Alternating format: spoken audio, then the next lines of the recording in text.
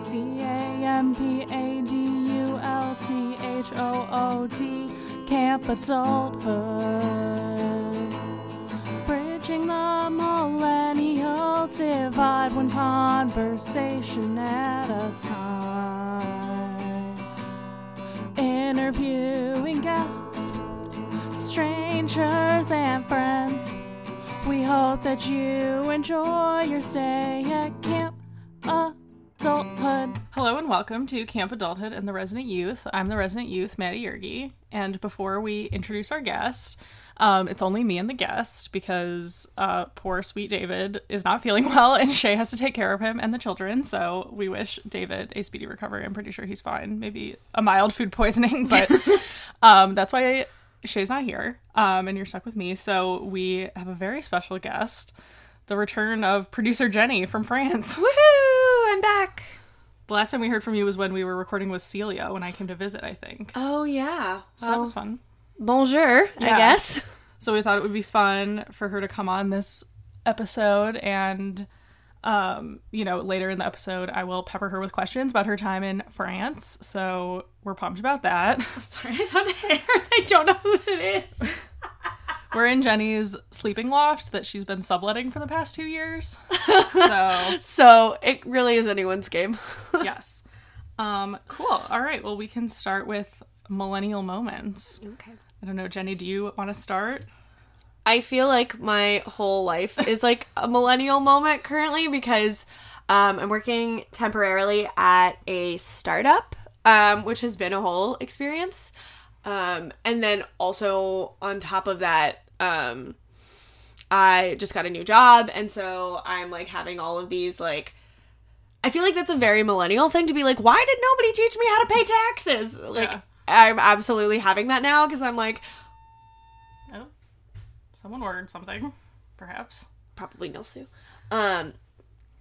But yeah, I'm having like a ton of millennial moments right now where I'm like, oh God, like I'm actually like adulting now. How does one do that? Yes. So I just like got an offer letter and I had to have sweet Madeline read over it for me to make sure that like, I mean, I can't picture that this employer would do anything shady, but Yeah. just Well, I in think case. we were kind of talking about this earlier. It's like there's a lot of stuff like that you get good at just like from experience, and like there's unfortunate like even like I was kind of thinking about it after we were talking about it like just a few minutes ago that like there's a lot of stuff like I feel like filling out a tax return as an example, or like what to do generally like in a job interview, like those are things that you could have like a high school class about, but like reviewing an offer letter, like every industry is so specific. Like even some of the stuff like you were applying to a job like in the government, like I've never had to do that, but like you just like I feel like I had that experience just because I had a lot of internships that were like more like formalized. Like I feel like a lot of the work that you did in college was like either just, like, babysitting. like babysitting, where it's like maybe there's not like a formal thing, or it's like, oh, like this is just what you get, like you don't get like any benefits, it's just like we'll pay you X amount, and it's like cool. So that's like the extent of like the offer. Yeah. But I remember like I think it's always a good idea to get like a second set of eyes on it, even if you're like good at it. Like when I got my offer at my last job, like I had my mom read it because she's a lawyer, so like it's always just a good practice. But it's hard because I feel like every industry, like it's so specific for that kind of stuff that it's hard to just like have a blanket like this is what you do.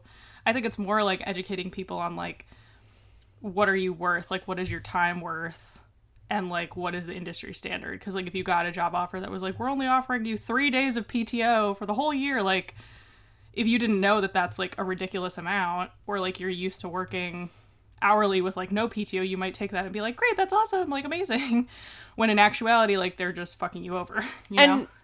Like Maddie mentioned, so I'm working in government now, so I am in fact real She's life part of the man. I am the real system. life Leslie Knope. Yes. So I am like working for the government, and the other interesting thing was I just recently was kind of learning how to negotiate, and because I was like negotiating a job offer that didn't end up working out, and so that was like a whole stressful experience, was trying to negotiate and now it's like funny because I work in government, and so it's like, this is what we're paying you, and it's very apparent, and you knew when you applied for this job, like, this is how much we were paying you. Yeah. Everything else was kind of a mystery, and I'd been told, like, oh yeah, if you work for the government, you'll get great benefits. But it's like, what does that mean? What does that mean? That, like, that could mean different things to different people. Like, maybe you don't really care to have a, like, higher salary, but, like, if you get, like, 4 weeks paid vacation, like, that really matters to you. Yeah. So the salary was very clear, but, like, it's also just interesting because I do feel like that was something I really struggled with, and now it's just, like, not a problem, and they're like, this is your salary, this is when we're gonna give you raises, like, this is how much your raises are gonna be. Yeah. And so it's even, like, within, like, jobs like that, like, it's a lot easier because you don't have to, like, negotiate all those finer points, but, like, we were talking about the other day, like, there's other, like, sort of, like, under the radar, like, policies for people that, like, need flexible work arrangements or, like, unpaid time off, like, that kind of stuff, where it's like they're not going to advertise that on your offer letter, like, in your orientation, but, like, I think a lot of people when they work in government, they're like, oh, this is just it, there's, like, no room, but a lot of times they have, like, policies around other stuff, and it's just, like, I think that's the greatest lesson. Like, you just have to ask, and, like, most people are very accommodating, and it's, like, the worst that they're going to say is no, or, like, oh, you misinterpreted that, and then they'll, like, explain it to you. But I feel like so many people are scared to, like, even just ask the, like, clarifying question that they end up losing out on a lot of stuff.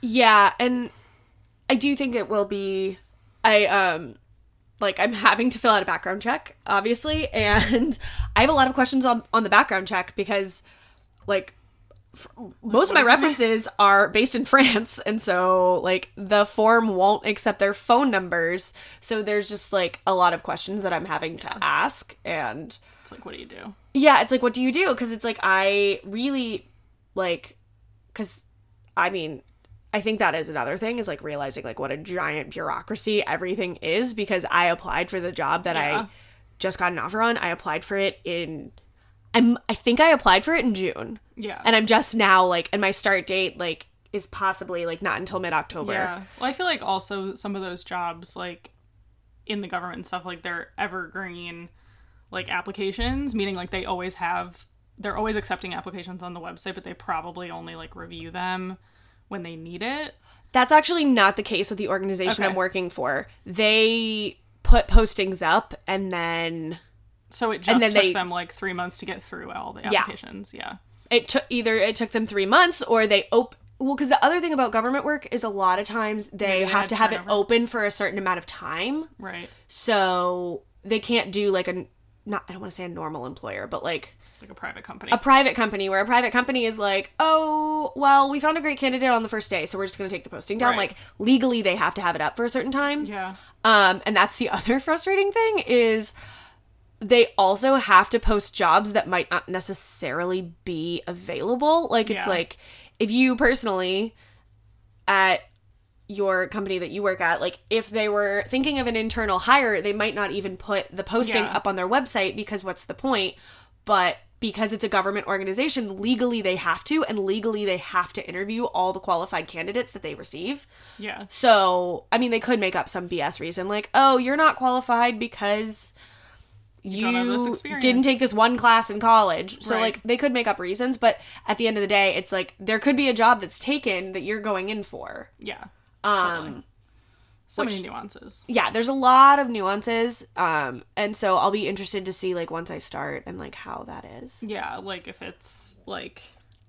Yeah, I think that's, like, the pros and cons of, like, working for the government is, like, it's very well defined, like, this is your job, this is the responsibilities, this is, like, the hours that you work. Exactly. Which is nice because you can, like, plan your life around it. But if you're like, oh, I want to, like, do this special project and, like, apply for funding or, like, do something that's, like, a little bit above and beyond, like, they might not be used to that level of, like, someone who's, like, enthused to be there, you know what I mean? Yeah. Or, like, people that want to go above and beyond, or if you're like, I'm happy to, like, stay late and work on this, or, like, do that. Yeah, like, you might get a lot of people who, like, are the gatekeepers, and they're like, I've just been sitting here for 20 years, and I don't care about your, like, ideas. Yeah. So. And the other thing is, I'm also coming from, like, which Maddie knows this because we have chatted about it quite pretty much the opposite organization. Pretty much the opposite. Like, I'm working for a startup. Currently, only 3 of us work there. the other two people that work there are like the founders of the company. And like I probably should go back and review the email, but like my responsibilities were not made particularly clear. Like when I actually sat down and had a conversation was like, hey, so like what things should I be focusing on? Because I can't get everything done in the amount of time that you're giving me. They were like, oh, well, we mostly want you to focus on like this part of your job. And I was like, oh, that wasn't clear. That was not clear to me based on the tasks that I've been given and also like the initial presentation of the job, like what I was told I would be doing. Yeah, and I think even more so, like, I think as companies get older, like my company's kind of going through this where we were like a very small startup and then kind of like a medium-sized startup and then we went public and now it's like we're becoming a more established organization, and with that comes like more policies and procedures and stuff. And I think like even compared to like the company that I worked for straight out of college, like it was very much like it was almost, and I think this was by design, like a lot of the founding people like designed the corporate structure and like the hierarchy after the military, which I think a lot of government organizations, like the military is like the pioneer with like industrial organizational psychology, like as a field is like based on like military studies. And so like at my old job, it was very much like a rank structure where you went from like analyst to associate to VP, and you had to be there for a certain number of years, and there was like not a lot of room for negotiation, and like the salaries, like there was a band, so it wasn't as like prescriptive as the government where it's like this is exactly like the percentage you're gonna get. It was kind of like a band, so like there was some opportunity if you wanted to go above and beyond to like get the higher end of the band, but like I was doing a bunch of work that was like way outside of my original job description and was much higher level work because we were having so many people quit. And I was like, I'm not even going to be eligible for promotion for like a year and a half. Yeah. And like, there's no way around it. Whereas like at my current company, like there's a little bit of that where it's like, yeah, there's like a stepping stone and I do have like a job description and like goals I'm trying to meet. But like, if I do a really great job, like there's another promotion cycle in January. Like I just got promoted, but like there's nothing that's like, you can only get promoted once every 2 years or you have to get these. So like if I can make the case for myself, like I could get promoted. But the flip side is like, they definitely fire people, like, not willy-nilly, like, it's for a reason, but, like, they can restructure the organization, they can, like, make departments obsolete, they can just be like, you're not doing a good job, like, you're fired, and that's just it, like, your job's done. So I think it's interesting, like, as private companies, like, the company that you're at now is, like, at the very beginning stages of even being a company, so, like, they don't even have, like, I'm sure if you went to them and were like, I mean, you've worked there for a short period of time, but if you were like, I want to get promoted, like, you wouldn't even have the basis to be like, what am I being measured against? I technically don't even know what my job title is. Yeah. Like, I was trying to put it on a resume because essentially we had like a trial period and it seemed like maybe I would get moved to full-time, but I wasn't super sure on that. And then when we had like a conversation, they were like, no, we like can really only do someone part-time right now. Yeah. And I was like, okay, that's fair enough. Like, whatever. That just means I need to keep gunning for full-time jobs.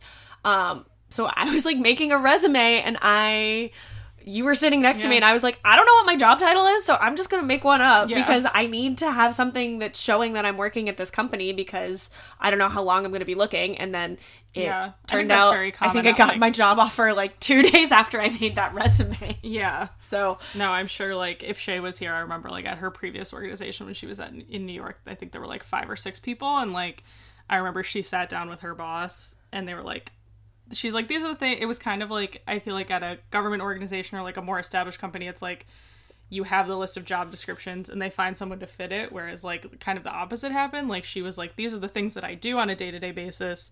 What's a job title that fits these descriptions? So it's kind of the opposite. Well, I do think because, it's kind of like, I was about to say, it's almost like I'm working at a church. Yeah. Because there is, like, the central organization that I am working for, but each different, like, branch of the organization is very insular. So when I had my initial phone screen for my current position, the recruiter was like, oh, okay, like, this is, like, generally, like, what you're gonna be doing, and then, like, as you, like, move through grad school, because that's also a really great part of my job, is I do have to be a student, which is cool. So, like, they're totally supportive of me being in school and also working full time because I have to have this job, which is awesome. Because I think sometimes companies do worry about hiring someone that's in grad school just because they're like, are you going to have time to like fully devote? And this is like, you have to do both. And I think it is going to, because I'm working in the field that I'm going to grad school for. So it's like directly applicable. Yeah, it's directly applicable. And I feel like I'm like veiling everything this whole conversation just because I'm like, I don't want to be like, this is where I'm working, because I still haven't like finished my background check and like I still don't have an official start date. But I am going to get my master's in library science, so I'm working for a big government library. Can put something together. So for listeners that need to put 2 and 2 together, I'm working at a big government library in New York. So you can probably figure it out.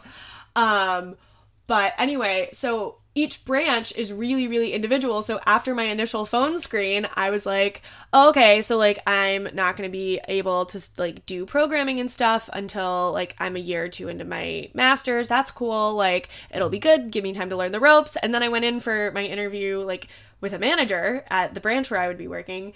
And she was like, oh yeah, like we hit the ground running. I want your programming ideas. Like, what do you think we could do right now? And I was like, oh, I was not expecting this for like 2 to 5 years. So I do think that like it is a lot more prescriptive, but also there's still room to like, there's still, I'm not working in a section of the government where it's that prescriptive. I'm working in a part where it's like there is definitely some wiggle room depending on the different branch you're working at and like the different manager you have. Like I think it totally depends. Yeah, that's cool. Nice update on what you're doing now.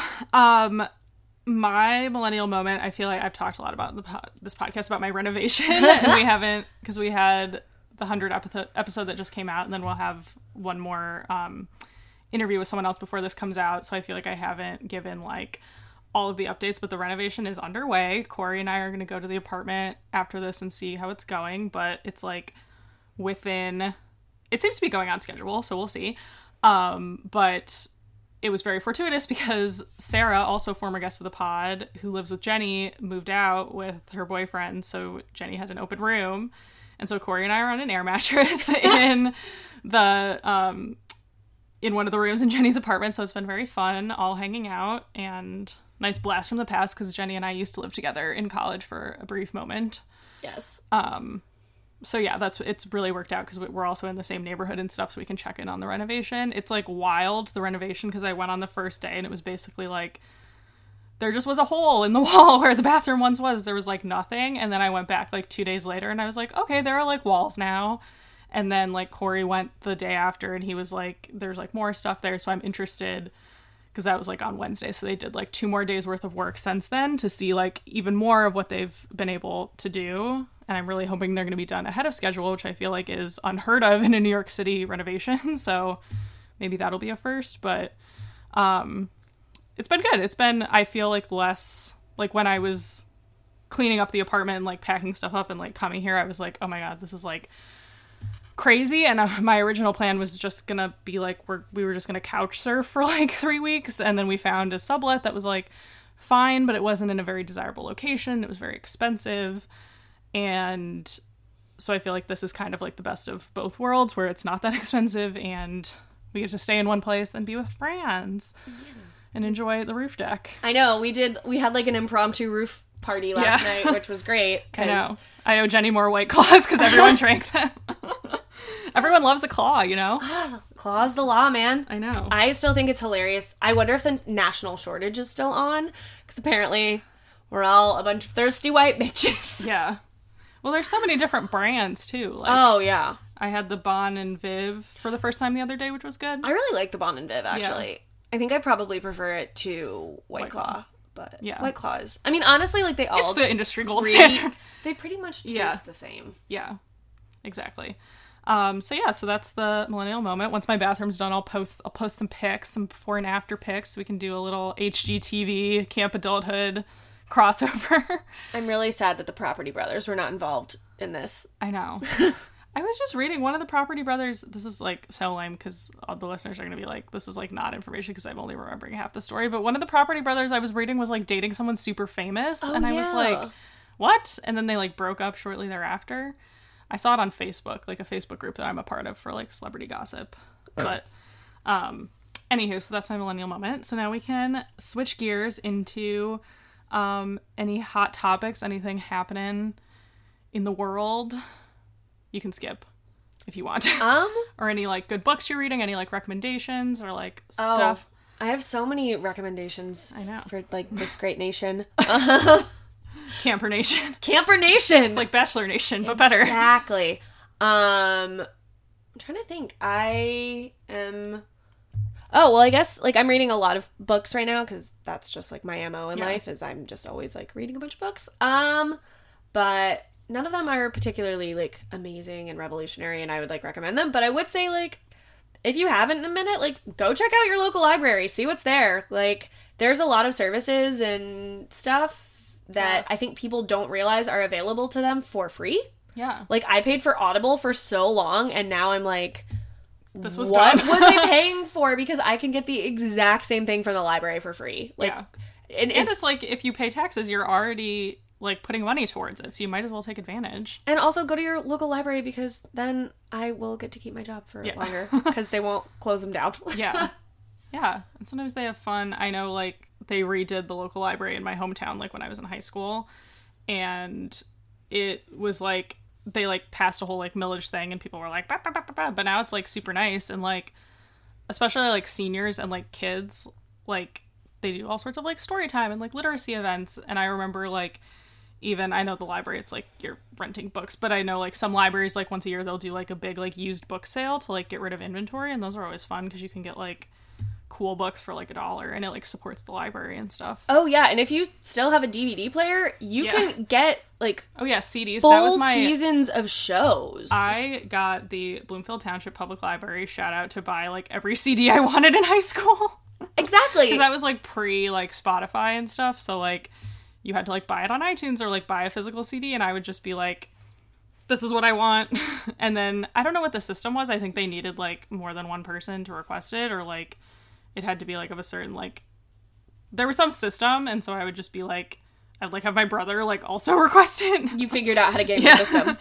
But I mean now it's like part of the library and like other people can have it so it's all good. And you've got great music taste so everyone is welcome. Also we went to So Far on Friday. That was fun. It was super cool and my favorite act from that night, her name is Kate Yeager and her music is awesome so like everyone go check her out on Spotify. Yeah. She's great. That was fun. And for people that don't know So Far because it's like all over the country, it's like they do like smaller sort of like independent concerts in non-concert venues. So like the one we went to was in a tattoo shop so like that was cool. Yeah, I went to one in an office building. Yeah. And they sometimes do them in like people's homes and stuff so it's like a cool thing. That's fun. My hot topic, I'll link to the article in the show notes, but I was reading the most recent issue of New York Magazine with Renee Zellweger on the cover, and there was a very like fun article, and it was talking about like millennial icons, but they picked like villains, so it was like Mark Zuckerberg and like Bin Salman, the like I don't know what his actual title is, but he's like the crown prince of Saudi Arabia, and Kim Jong-un. They're like all millennials. And so they were talking about like, it was a very cool article because it was like talking about these guys and how like Mark Zuckerberg obviously is like one of the pioneers of social media, which has like changed millennial life in so many ways. And then the international conflicts, like, most people don't realize that a lot of these like dictatorships or like sort of bad actors are a lot younger than you think that they are. And so that was interesting to read about, but they were kind of poking fun at like millennials. Like they were talking about like Kim Jong-un like loves the Chicago Bulls and he's like very into like random like American pop culture in a way that like American millennials are as well, but also he just like is a crazy person. So they were kind of poking fun at like millennial stereotypes of like avocado toast and like random stuff that like millennials like, and they were like, oh yeah, Mark Zuckerberg like also likes that stuff. But then they were also like, you know, kind of poking fun at the fact that a lot of millennials, including myself, blame baby boomers for a lot of issues, which obviously all of these people that I mentioned they didn't just happen overnight. Like they're part of a system that has happened for a long time, but also they're like, they were basically calling on millennials to be like, find your people, educate them, because you have some like really unsavory characters in your midst. But it was kind of it was like an informative article like about these people, but also was kind of like, if we keep propping up these people, if we keep giving them attention or like not taking their ideas seriously, it's going to end up poorly, and we're not going to have our parents to blame for it because it's on us. So I just thought it was interesting. That actually made me think of something that I feel like could be definitely a hot topic that I would love your thoughts on. So how familiar are you with like love languages? I'm familiar. Okay.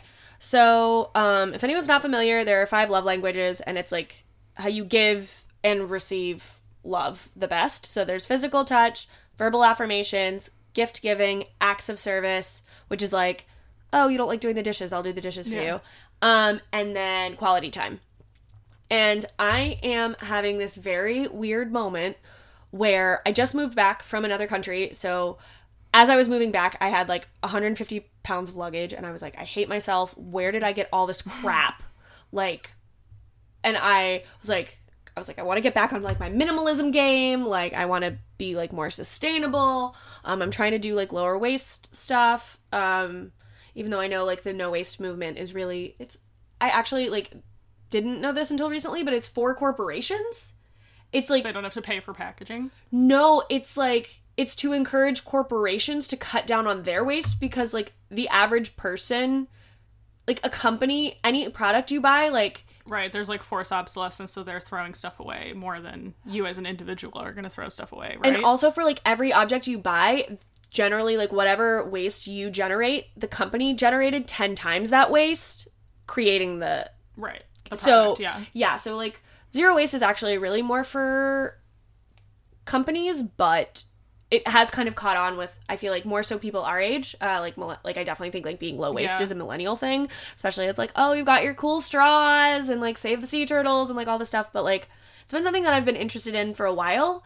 However, I'm having this really strange moment. I promise this all like ties together where I've had a really stressful period of time, just like between job hunting and moving back to New York, and I like was dating someone and the breakup was like a little bit traumatic, and then I like moved countries, so I was having a really stressful period, and my mom's love language is gift giving. And so I'm here like trying to have like a lower waist, like more eco-friendly, minimalist like lifestyle, but then my mom's love language is gift giving. So every time I'm in a period of stress, I'm so used to my mom being like, well, it's okay to like go out and like treat yourself and buy a couple new lipsticks, or like buy like, because I'm used to her just like giving me things to make me feel better. Yeah. And I'm having this really weird conflict where when I was really stressed, I was wanting to like get stuff, but that's like, it doesn't jive with like how I'm trying to live my life now. And that's definitely a big struggle. And I think that is, I wonder how many other millennials are also dealing with this, because it's like, I'm sure a lot. Like, I think that's a common thing, even to take it like a step further from like the gift giving angle. I feel like a lot of millennials struggle with that if like the way that you were raised or the way that your parents interact with you isn't the way that you want to be treated now, or like if you have parents that have different political views or different religious views, it's like you're always up against that, like, oh, this is how I'm used to be being treated, this is how I'm used to interacting with this person, but it's not what I want my life to be like now. So I think that's like super relatable. And I think like the gift giving thing is interesting because I think it's nice to get treated like, but maybe you can reframe it and like in a way that's like you can still get the gift, because I'm sure it's like gratifying for your mom, like if that is her love language, like you don't just want to like be like, oh yeah, after like 60 plus years of life, like let's just change how you interact with everyone. But maybe you can be like, instead of getting things, you can be like maybe a restaurant gift certificate or like a grocery store gift certificate, so you can like buy stuff that you know you'll use, or like a stuff from like the package free shop, or like if you have like maybe you can give her some ideas of like, this is stuff that I use that's like more minimal, rather than just like letting her go free at the mall, like picking out whatever crap she wants. Well, and also it's not so much that she's buying me things now. It's more that like Like, you want to buy stuff for yourself. Yes, because, like, I grew up and it was, like, if I was sad, my mom and I would, like, go to American Eagle and, like, pick out a new sweater. And it's, like,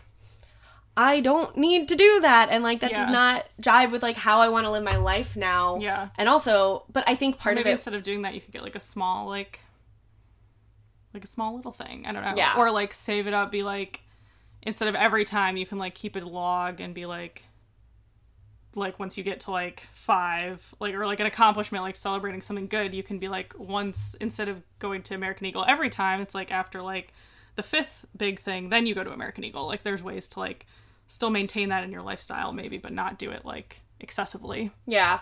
I think it's more just, like, I'm trying to be less consumerist, but then when I get in stressful periods, my instinct is to go back to consumerism, and it's...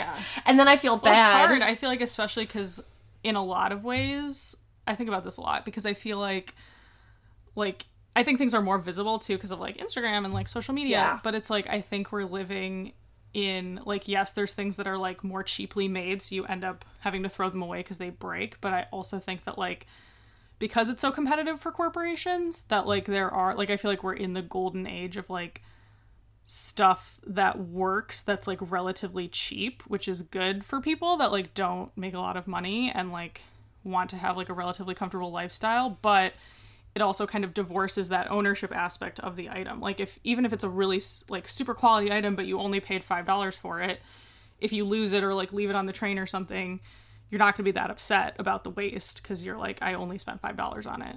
Right. Or like if you're moving to like a new apartment or something and you're like, I want to redecorate, like there's a lot of like really good high quality like decorative stuff out there that I feel like didn't exist. Like when our parents were in college, they were like, I have one, like, I know your mom talks about this, like, clothes were much more expensive when she was in grad school, so she only had, like, 2 outfits. Sorry, Anne, we're, like, giving away all your secrets on this podcast. I don't think she knows how to listen to podcasts. That's fine. So, don't know that Anne is a listener yet. We will work on it. Yeah. But I just think that's, but it's, like, I think, I would have to venture to guess, obviously, Anne's not here to, like, talk about herself. Obviously, she's a very, like, frugal, like, independent lady, but I would venture to guess, probably not excessively, but if clothes were cheaper and they were cute and like in style or like what she wanted, she would have more than 2 outfits. It's just she only had them because that's like what she could afford and like they were high quality. And also like clothes were so much more expensive. Right. Because I know exactly what you're talking about. So she had 2 pairs of pants and 3 shirts. Yeah. And she would just like switch off. Right. Which is great for the environment, but like I'm sure after a while, like, they got super boring, and I'm sure she, like, wanted to treat herself at some point, but was like, shit, it's too expensive. Exactly. So I'm sure she would have loved the Forever 21 if it was around, although Forever 21's going bankrupt. I'm pretty sure, like, this week they're gonna file. Oh, shit. Yeah, I've been following that because I think, to bring it full circle, I had to venture, I'm just guessing, I haven't done that much research about it, I've just been, like, reading about it in the news, but I think there is a big push amongst millennials.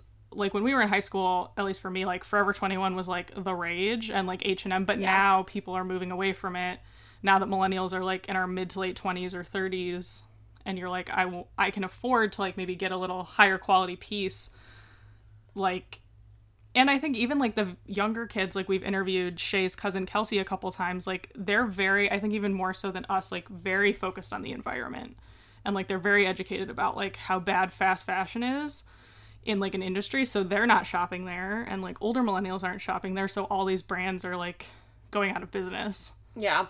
And I mean, that's definitely, yeah, fast fashion is really terrible, and part of the way I have been trying to curb my like I'm stressed, let me be consumeristic is I do use ThredUp a lot, and I have a giant order from ThredUp, which is coming. Like an online like vintage like thrift shop. Yeah, basically. It's an online thrift shop. It's really great, and then it's like I think I got a lot of clothes, but also part of it is I am very tired of all my clothes because I wore the same things for 2 years. Yeah, I mean, like sometimes you need. That's the point that I was making about your mom. It's like if you have the choice, like if you have so many choices, like then you can make the right choice. But if you only have one choice available to you, you're just going to do that thing. Yeah. But I feel like now we can see like things that are trendy and there's more options to buy stuff. So if you just take that to the nth degree, you're just going to buy all the stuff. And also I feel like you have more choices. I feel partially it's like an Instagram thing and like a social media thing because it's like you also are constantly inundated with like ads, and then also you're constantly inundated with your friends having things, and like oh, look at my friend that like just got like a new purse that I really like, but Yeah. I can't afford it right now. And so I think that Yeah, there's definitely a lot of comparison. I'm sure this is like a terrible thing, but I fall for Instagram ads all the time So I'm much. like, they know me better than I know myself. they're so convincing. Especially with clothes. I'm like, oh my God, this is affordable. It's like an ethical site. It's like recycled cotton. And then I like buy the thing for $25. But I also, like, we've talked about this, like, I don't buy clothes that often. Like, even with Instagram ads, it's usually, I mean, you get ads because you're like Googling shit, right? So it's usually when I'm like in a period of like, I need a new pair of pants or something, that's when I'll start getting the Instagram ads that I'll then use. But I don't get them all the time, I feel like, unless I'm like in that cycle. Yeah, like but I know some people just like shop all the time for clothes, and that's just like the thing that they do, that they like as like a hobby. Yeah, like I just got a new mattress and I'm still getting ads for mattresses and I'm like, fam, I already bought this like 2 weeks ago. Like I don't, stop showing me ads. I don't care. Yeah, I know. Facebook and Instagram need to like be more real time. Have you ever looked up like why they think these ads are relevant to you? Yes, I did that. There was like a big... Everyone was doing it for like a minute Yeah. and I did it. And some of the stuff I was like, this is not true. Yeah, Shay and I feel like we did that. I think there was an episode of the podcast that we both looked up our stuff. And I think it was on Facebook particularly. Yeah. And I think I also looked at Twitter because I was curious, because I know Facebook, Instagram are like owned by the same thing, so it's like the same stuff. And it was funny because like between Facebook and Twitter, it was like different profiles. So I was like, oh, wow. and I was like, this makes sense though, because I feel like a lot of this stuff, like I feel like I'm much more, like I don't post a lot on Twitter, but I like stuff and like retweet. Like I'm more of like a lurker, but I do interact with like other people's posts, and I feel like I'm a lot more like there's a lot of comedians that I follow on Twitter that I don't follow on Instagram. And so, and a lot of them are like I don't know, like men and stuff that I wouldn't follow on Instagram, but I'm like, they tell funny jokes. So like some of the stuff on Twitter was like more like masculine type product, not that we should be gendering products, but like, you know what I mean? Like stuff that's more marketed towards men, because I follow a lot more men on Twitter, versus Instagram is like, I follow a lot of Bachelor people. I follow a lot of like, you know, just like celebrities. Like most of my friends are women that I follow on Instagram. So like it was a lot more like feminine products. And also like the political skew. I think that was like one of the dimensions, was they like try to guess like what your political leanings are so they can send you fake news during the elections. Oh my God. That's like... And I remember looking at it and I was like, this is not how I feel at all. I was like, I agree with some of this stuff, but like not all of it. It was very enlightening. I don't know if you had the same experience where you were like, some of this fits to a T, but some of this is just like completely off base. Well, some of my stuff is in French. Yeah. So You're like, like what I even is still this? get ads in French and I'm just like, and advertising there does, it is a little bit different. Yeah. But also it's a lot easier for me to tune out, because I'm just like, if I don't want to make the effort to like read this Right. ad, like then I can just like scroll past it. Like I do find Yeah. French That's ads a lot interesting. easier to ignore, but I'm getting more and more ads in English again. And I'm like, Transitioning away. yeah. Do you remember when Instagram didn't have ads? That was Yeah. cool. That was like a cool time to be alive. Yeah. Wish that was still a thing. I know. They'll cycle. There will be like, There'll be a new app. there'll be like a new thing. Yeah. Yeah. I mean, right now it's TikTok, but I refuse to get on that. No. I got yelled I at wasn't a huge so Vine many person times. either. I wasn't either, and the kid that I watched last year, she would like yell at me for interrupting her while she was trying to make TikToks, and that just like turned me off of the whole thing. I was Yeah. like, if a 12-year-old is this obsessed, I as an adult probably like don't need to be like touching Yeah, it. definitely. Yeah, there's certain things that are trendy with like middle schoolers that like we just don't need as adults. Like, let the children have it. Well, I think that's a good transition. You were talking about advertisements in French to talk about.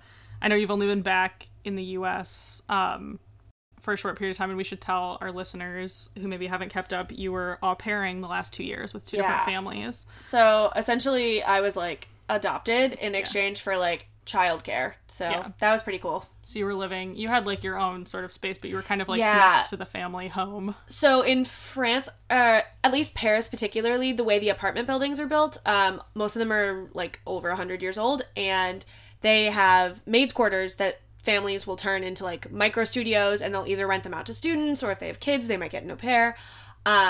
So the last 2 years, the first year I had like a really small studio, that Maddie came and slept in. It was fun. Yeah, it was fine. The only annoying thing was I did not have a kitchen space, so I had to cook in the host family's house. And so for my second year, I was just very much like, I need like a full apartment. Not even a full apartment, like, because my studio this year was like not, or like was not massive. Like I would probably say it was like 200 square feet. Yeah.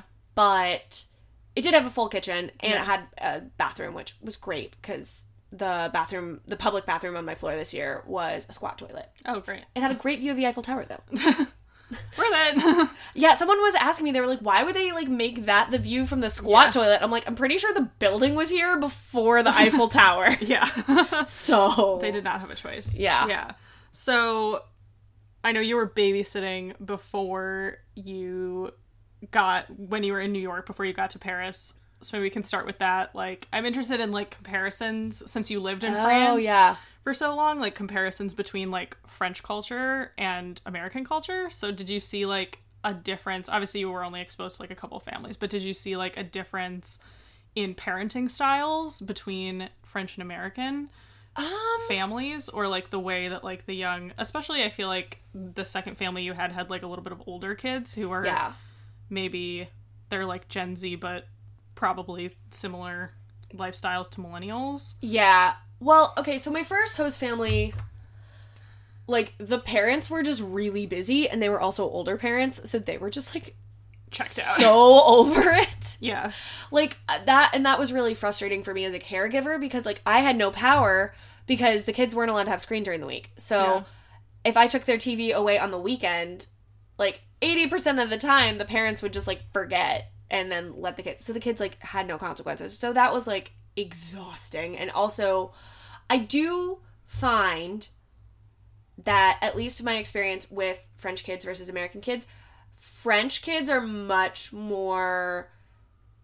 they will negotiate in a way that I'm not used to. I'm used to like, American... they act more like adults? Like, they're more, like, precocious, kind of? No, like, they will push harder to get their way, because I think in the US it's, like, Do you very think it's much... because they're more, like, independent, whereas, like, in the US there's more, like, helicopter parents, or, like, parents that are more, like, obsessed with their kids? Definitely. Because, like, in France, like, my host kid last year was allowed to walk home by herself, and she's 11, and it was a 20-minute walk, and she had to walk through Jardin de Luxembourg, so, like, she was walking through a really big park, and they live in a really affluent area, so it wasn't, like, anywhere she was walking. It was, like, It's sketchy. still a city. But, like, I don't know any, like, New York parent that would let their kid walk that far by themselves at 11. Yeah. Like, that just does not...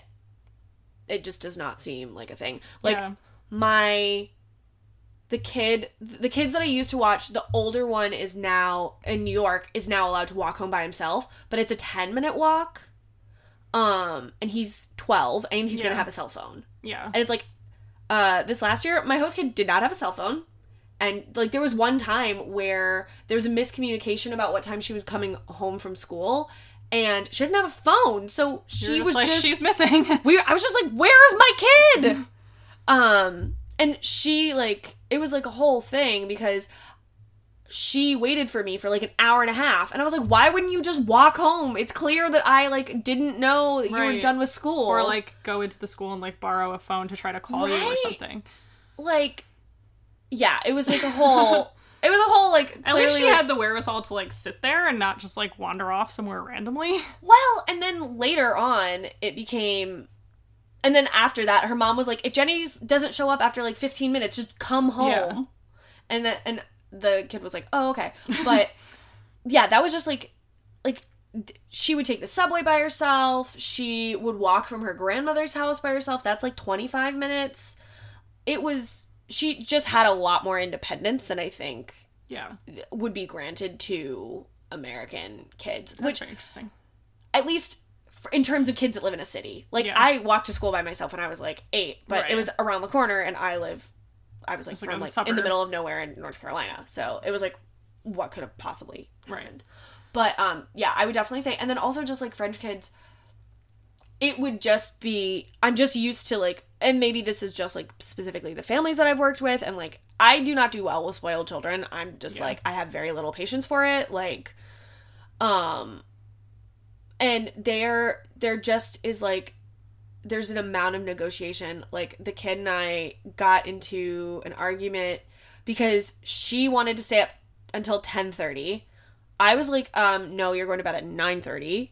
And then she was like trying to negotiate, and I got really mad at her because she just like kept on about it, and I'm just used to American You're like, kids. No, I made a decision. Sorry. Exactly. I'm very used to American kids being like, okay, the adult is in charge, and like what they say goes. And that was just like not. Yeah. She was so, and with her parents, like, and the same thing with the girls that I had the year before, they were always like down to like argue and negotiate because it worked. Yeah. It worked with their parents, and I just got so tired that it worked with me too. Yeah. And I feel like that's just like a really big thing in the States is like listening to adults. Yeah. Like, I would have never argued. Yeah.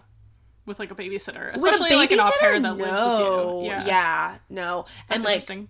and I remember I was like, "Oh, Ben, can you just listen to me?" And she was like, "I'm just negotiating. Like, it's not that big a deal. You're getting too upset." And I'm like, No. I want you to listen to me. There should be no negotiation. Like, I am in charge and you are a child and I am an adult. Like, you have to listen to me. Yeah. Which I think it has its pros and cons because I think it does allow kids to feel more empowered. Yeah. And like, she was totally fine going on the subway by herself because she felt empowered to be on her own in public in a city. Like, she felt empowered, which I think American kids might not be. Yeah. Because it's like they're used to having their hands held a little bit more, and they're used to helicopter parents a little bit more. That's interesting. So other aspects of French life, the just like living in like, obviously Paris is a really big city comparable to New York. Like, were there any like just you living there like lifestyle things that you either liked or like stuff that you missed about New York? I missed food being open late because that's like not a thing. And I missed the subway being open all night because that is also not a thing. And the night bus is like, Sketch. it's fine, but it's like Not 80% ideal. drunk people. Yeah. Which maybe you it's were like- one of those people. It's like either drunk or homeless people. No, if Yeah. I was drunk, I was like, nah, I'm taking an Uber. Yeah. Can't deal with like public transit. That's good. That's more safe. But I definitely think it's a lot more relaxed, but then there's also things that are a lot more efficient. Like there was a subway strike on Friday, and only 2 of the 14 lines were running on regular service, and that's because they don't need drivers for their trains. Yeah. But also in Paris, it's my unlimited Metro card was 36 euros a month for me as a student, and then if you're like a regular person, it's 70 euros a month. So it's just like, that is so much cheaper, and the subway works way better, and the buses work way better. Like, the buses show up, there are like boards that tell you how often they're coming. They come between like every like 5 and 10 minutes. The subway comes every 3 to 4 minutes. So that totally spoiled me. I missed that a lot. Food was a lot cheaper. That's interesting. Yeah, like, food was, I didn't realize it, but I would always, like, on weekends when I was just, like, not wanting to cook, I would get frozen pizza, and there was, like, the, like, name brand frozen pizza from the store was, like, 3 euros, and here it's, like, if you want to get a frozen pizza, it's, like, $10. It's, like, between $5 and $10, and I was like, wow, okay, that's, like, unusual. Yeah. And there's just, like, a lot more emphasis on, like, fresh food. Like, right down the street from my apartment this year, there was this really great square where there was a subway stop, and, like, you had the boulangeries, so, like, the bread store right next to the butcher, right next to a fish store, right next to a fruit and veg shop. Like, it was everything you would find in a grocery store, but all fresh and all, like, right next to each other, and it was really cool to, like, go and you would get your fancy cheese, and then go and get your bread, and then buying all the different... So that's, like, still a thing there, and I really miss that a lot. But I miss it a lot. I also miss being able to just, like, hop on a plane and go. Yeah. And, like, I mean, you could do that here. It's just not places you would want to go. Yeah, and it's also, like, I don't know. I feel like there is a much bigger cultural difference. Like, I went to... Well, people have a lot more vacation time in That is Europe. true. I miss the vacation So they time. can go, you can, like, go on, like, trips. Yeah, like, every 6 weeks, the kids would have 2 weeks off, and a lot of times the parents would take them somewhere, so I only... Out of all the you had free vacations, time. I think I worked a total of, like, 4 days or something. It was... And now, your new job, you don't get to take vacation for 4 months. Yeah, I know. I don't get any vacation time, and until February. Yeah. So that's cool. Even though my new job, like, I get a solid amount of vacation. Yeah. It just, like, I can't Yeah. use it right now. Yeah. And definitely not, like, 1 week every 6 weeks. No, yeah, that's not happening. Yeah, that's true. I would say, like, even from my time, like, studying abroad in London, like, you can find more, they have more, like, budget airlines in Europe, yeah. which is nice, and, like, the trains, obviously, and even, like, the night buses or, like, ferries and stuff. Like, I was in London, so you had to either take, like, a bus or a ferry, like, across the channel to get anywhere in Europe if you weren't flying. So, yeah, I think that's a big difference. It's just more of, like, a traveling culture. Yeah. Whereas here, it's more, like, cars. Like, we went on a weekend trip and, like, we rented a car, which I Right. feel like is not as common in Europe. Oh, definitely not. And road tripping in Europe is arguably terrible because, like, they don't have Like, rest roadside stops like stuff, yeah. they don't have rest stops like we do, which is, I mean, whatever, that's like your culture. But I do remember me and my mom and my brother were road tripping, going to different castles in France, and we ate McDonald's 4 times because there's just nothing. no other options. That was the option. And a lot of times the gas stations wouldn't even have, like, a convenience store. Yeah. So there were no bathrooms. Right. Yeah, it's very interesting. But so that kind of aspect of road tripping was definitely different, and it was like, I'd give it like about a C. Yeah. But Better I would to take the train next time. better to take the train. But I would say, like, I had a long weekend and I found out that I had it off, and I talked to one of my friends and I was like, hey, I want to go somewhere, like, there's this website called Skyscanner. This is also like a recommendation. They have a little thing where you can say what airport you're flying out of, and you can say, I want to look at flights going anywhere. And so I did that, and I was like, cool, do you want to go to Stockholm or do you want to go to Belgrade? And she was like, well, I've been to Stockholm, and she's like, I've never been to Belgrade. And then so we went to Serbia for a weekend, and it was an excellent time. Yes. Yeah, I feel like that's also the special thing of, like, even, like, just the place in life that you were in, because you had a lot of friends who were also au pairs or, like, students, so you guys could, like, travel, whereas, like, I'm sure, like, expats who work in Paris, like, for the government or for, like, a private corporation, like, yes, you do get those, like, holidays where you can travel, but it's not, like, you know, just, like, randomly on the weekends you probably would be, like, more established, so that's, like, I don't know. My host dad, like, decided to take the kids on a last-minute trip to Morocco. That's true. So, like... But they were also bougie as hell. They were very bougie. Yeah. They were... But no, I definitely think that, like, I can agree with that the American culture is, like, you go... Like, if you're, like, a typical family, like, maybe you'll go on, like, one vacation a year, whether that's, like, you know, something bougie or, like, a cruise, or even, like, families that go camping. Like, you'll do, like, one big thing maybe over the summer, but it's not, like...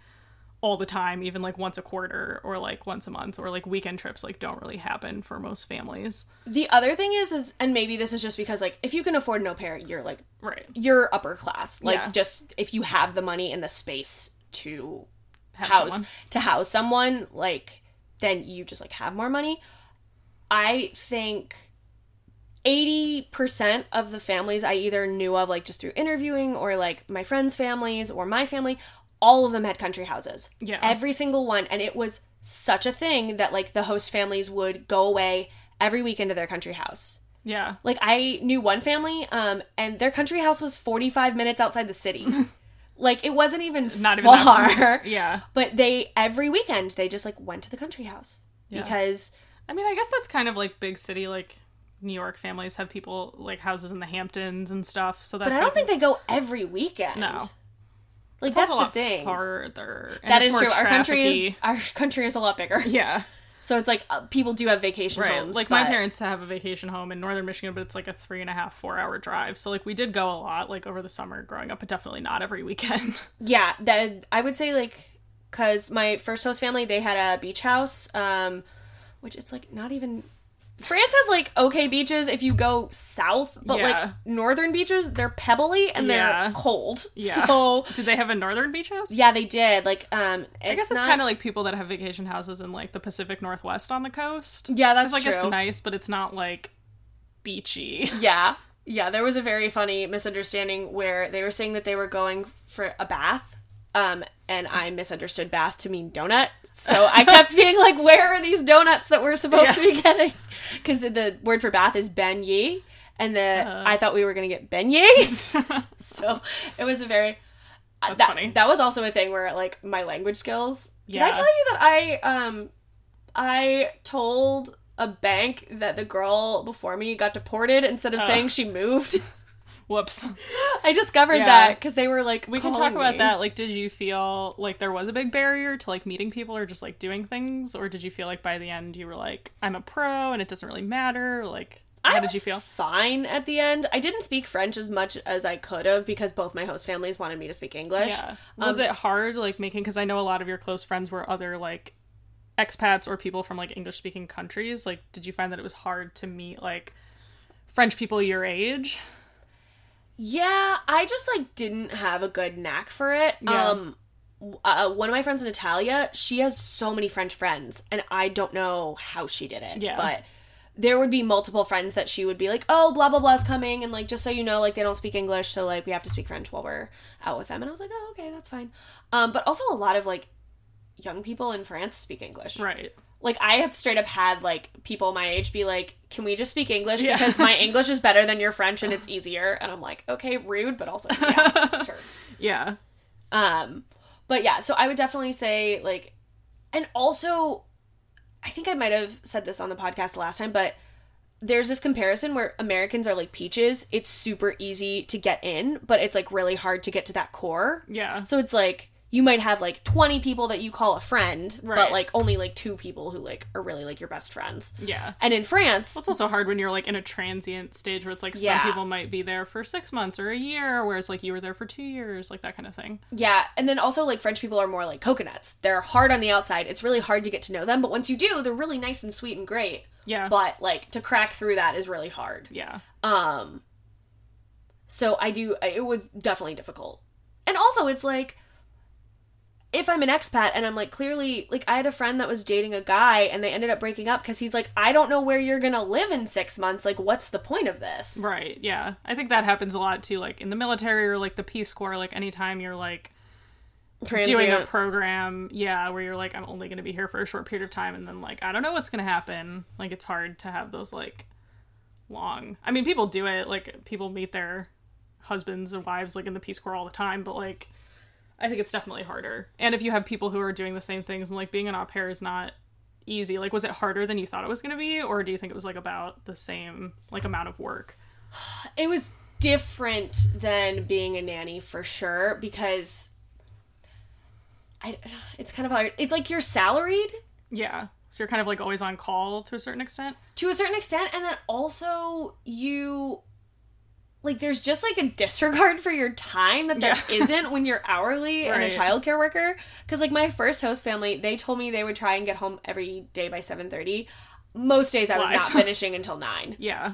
And then they were like, why do you always, like, run out, like, as soon as we come home? Like, you don't want to hang out with us. And I'm like, because I, like, it's Been here 9 all day. o'clock and I have plans. Like, I Yeah. have other friends and stuff. And it's like, I'm happy to chill with you guys, but Yeah. Like, come on home occasion. at 8 o'clock. Yeah. Come home so I can, like, still make my plans with my friends Yeah. and then we can chill. Although I did hang out and watch the news in French with my host dad a lot. And we That's drank. nice.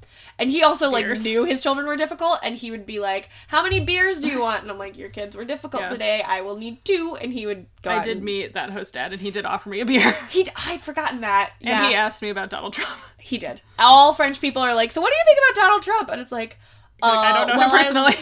I don't know him personally, and also I live in France, so what do you think that I think? Yeah. And it's also like you're getting your news. I mean, I'm sure you were still like on American sites and stuff, but it's not like it's like you were also living in France with them. So it's like any yeah. news that they saw, like you also saw. It's not like you were Exactly. getting special stuff. That was the thing that was so interesting to me, because I feel like in the US, like, you actively have to try and have international news. But in France, like, Yeah. It's like They have everything is French international news. news. they have French news, but, like, they spend a good chunk of the, like, news hour talking about the US or the UK or Yeah. other countries. I feel like that's definitely a thing. Like even in the UK, when I was there for a short period of time, like other countries are like obsessed with the US, which is good. Like it's good to have, and even like other countries, like they're just more like international, whereas the US is like very focused. Like all the news is kind of filtered through like, what does this mean for the US? Like that's the perspective that you have. Yeah. And Whereas I don't like think that's the great. BBC, it's not for sure. I think it's, but to your point, it's like the US is, as big as continental Europe, basically. So, like, Yeah. there's a lot happening here. That is true. That, in the same way, like, if you're in France, it's like, okay, the UK, it's like a different state. It's, like, close enough that, like, what's happening there matters to you. So I think there's just not, I guess the generous interpretation I can give is that there's not a lot of time for other stuff when you're in, like, a huge country, but also there's definitely, like, an American exceptionalism attitude that pervades. 100%. That they're like, like, everyone We're the else. best above all else. Yeah. Yeah. And I'm like, no, there's a lot of problems with our country. Like, Yeah. I was telling a British friend about my benefits package at my new job, and the amount of time she's like, but you don't just get that? Yeah. Like, I was like, I get healthcare, and I don't have to pay It's for true. it. I mean, It's, there's like, definitely... included. And she was like, oh, is that, Yeah. like, not a thing? I'm like, But "No." it's also, like, to be fair, like, you got a lot of stuff in France that was free, but also, like, your host family was paying way higher taxes than, like, people of that income bracket would be paying here. That is true. So, like... That but is it's definitely great, true. like, as a person who's, like... I don't know what you would call yourself, like, a visiting person. Like, you got to take advantage of that in a way that, like... Even if you had a host family in the US that wanted to provide that stuff to you, like, they might not be able to. Yeah, I mean, it's like yes and no. Like, yeah, like, yes, I got really great healthcare while I was in France. But there's a double-edged sword that I don't think people realize, which was it took me a year to find a doctor that accepted my... Because in France... Oh, yeah, what was that lady's name you were talking about? Dr. Krista Johnson. If you're in France, if you're in Paris and you need a doctor, she is a hero. Yeah. But it took me a year to find her, and she took... So in France, you have the general healthcare that everyone has, and then if you want to pay for more, you can.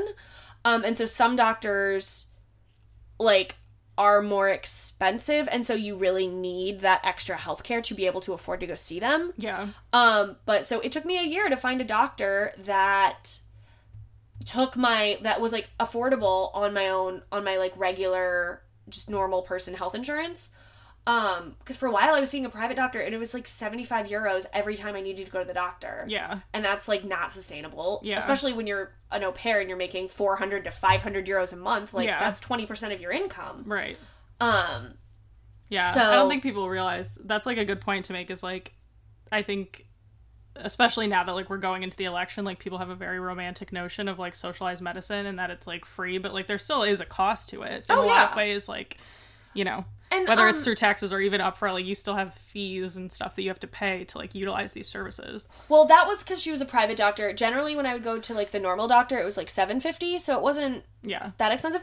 But I would say the biggest thing is, like, as an expat who is taking advantage of, like, socialized medicine, it's important that your doctor speaks the same language as you. Yeah. Like, Yeah. I had to go in and I was having some, like, lady issues and I had to get an ultrasound done. And, like, I was like, do you know any, like, English-speaking ultrasound techs? And she was like, no.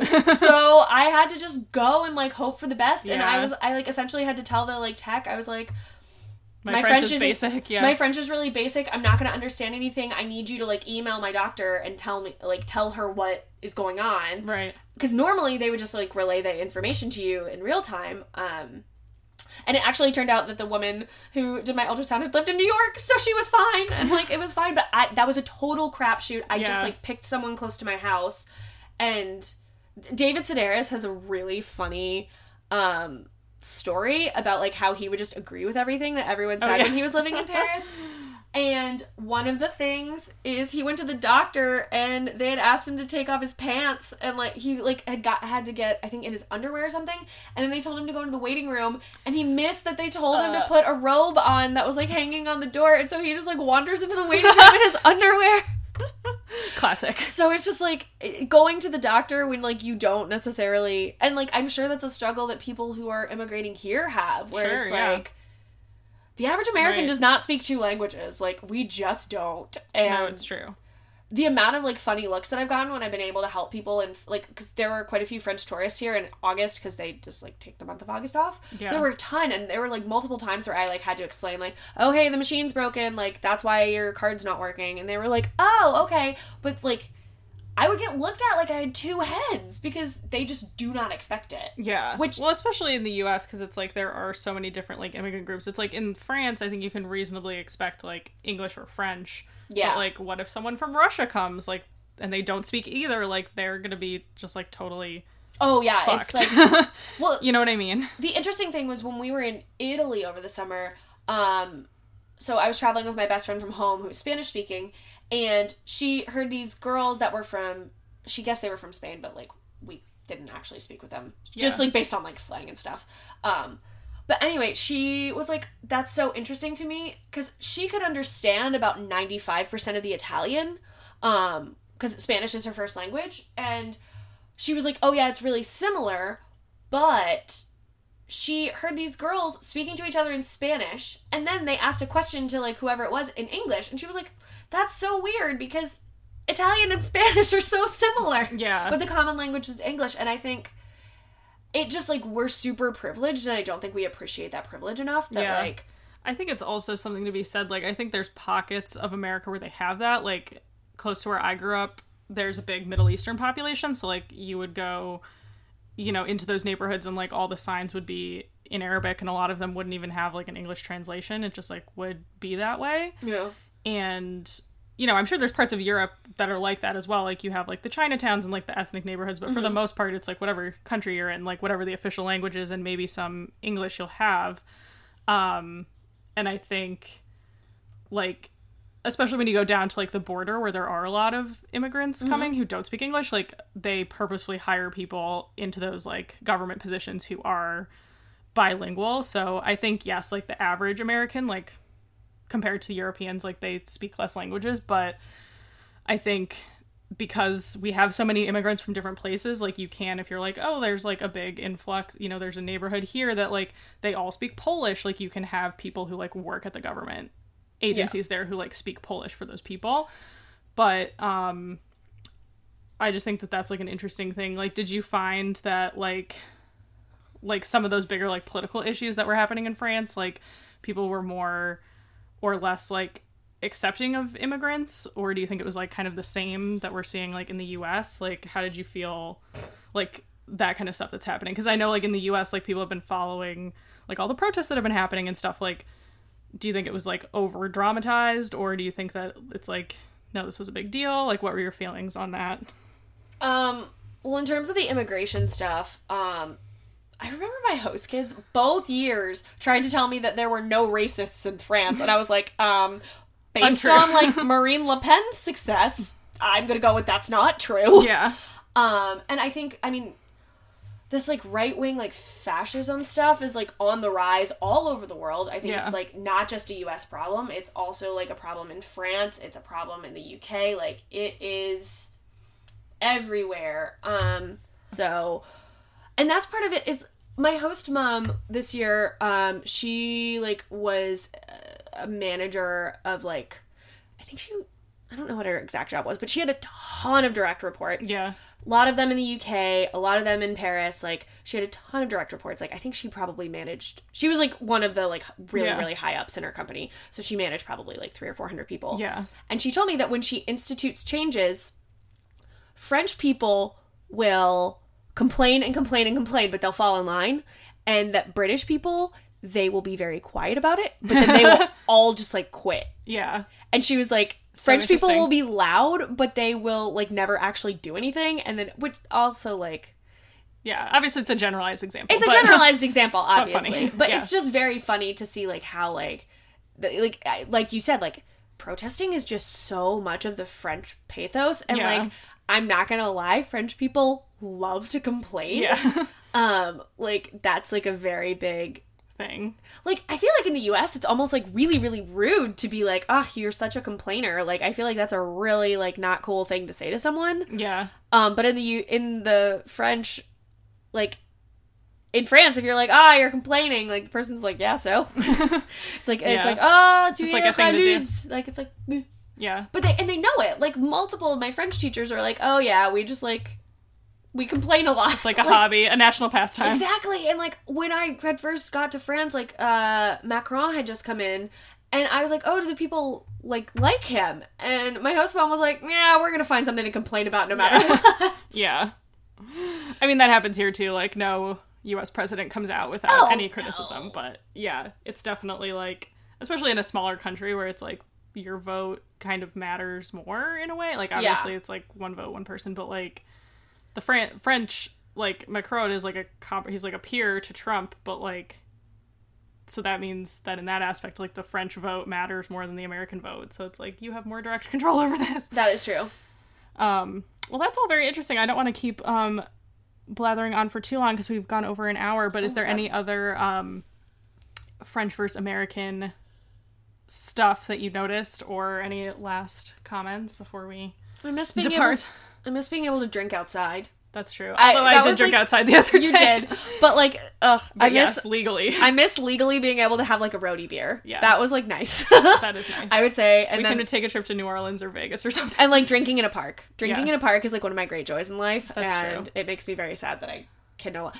I still do that in Central Park, but... I miss the picnic culture. That was a big thing. Is as soon as weather got nice, every single French person would just, like, flood every park. Yeah. And there would just be, like, picnics as far as the eye could see. Yeah, that is nice. So. Yeah, we should take more advantage of that, seeing as we are close to Central Park. Next summer. Yeah. Picnic Central. Cool. Well, thank you so much for the update. Yeah, thank you for having me. Is there any place you want to be found online, or you want to be... I mean, I'm sure people who listen to this already know where to find you. Yeah, already know where to find me. For maybe the new listeners, if there's any stuff you want to plug. I'm not really... I have a Twitter. I never, like, almost never post on it. Like, I'm just at Jenny Mayfield on Instagram. It's Jenny with an IE, which people recently have not picked up on. Nope. And then also, if you do want to follow me, I have a private account because I am now, like, a government worker at Plankton. So I do need to keep some of my wilder exploits private. So just, like, send me a DM and be like, hey, listen to the pod and I want to follow you. So just let me know. Cool. Awesome. Thank you. Thanks. Bye, campers. We'll talk to you next week. Thanks for listening. Camp Adulthood is hosted by Maddie Yergi, Resident Youth, and Shay Keats, Camp Adulthood. We are produced by Jenny Mayfield, and this episode was recorded in Maddie's living room. You can find us on social media at camp_adulthood. You can email us hello@campadulthood.com, and you can visit us at campadulthood.com. Thanks, campers. We hope that you enjoy your stay at Camp Adulthood.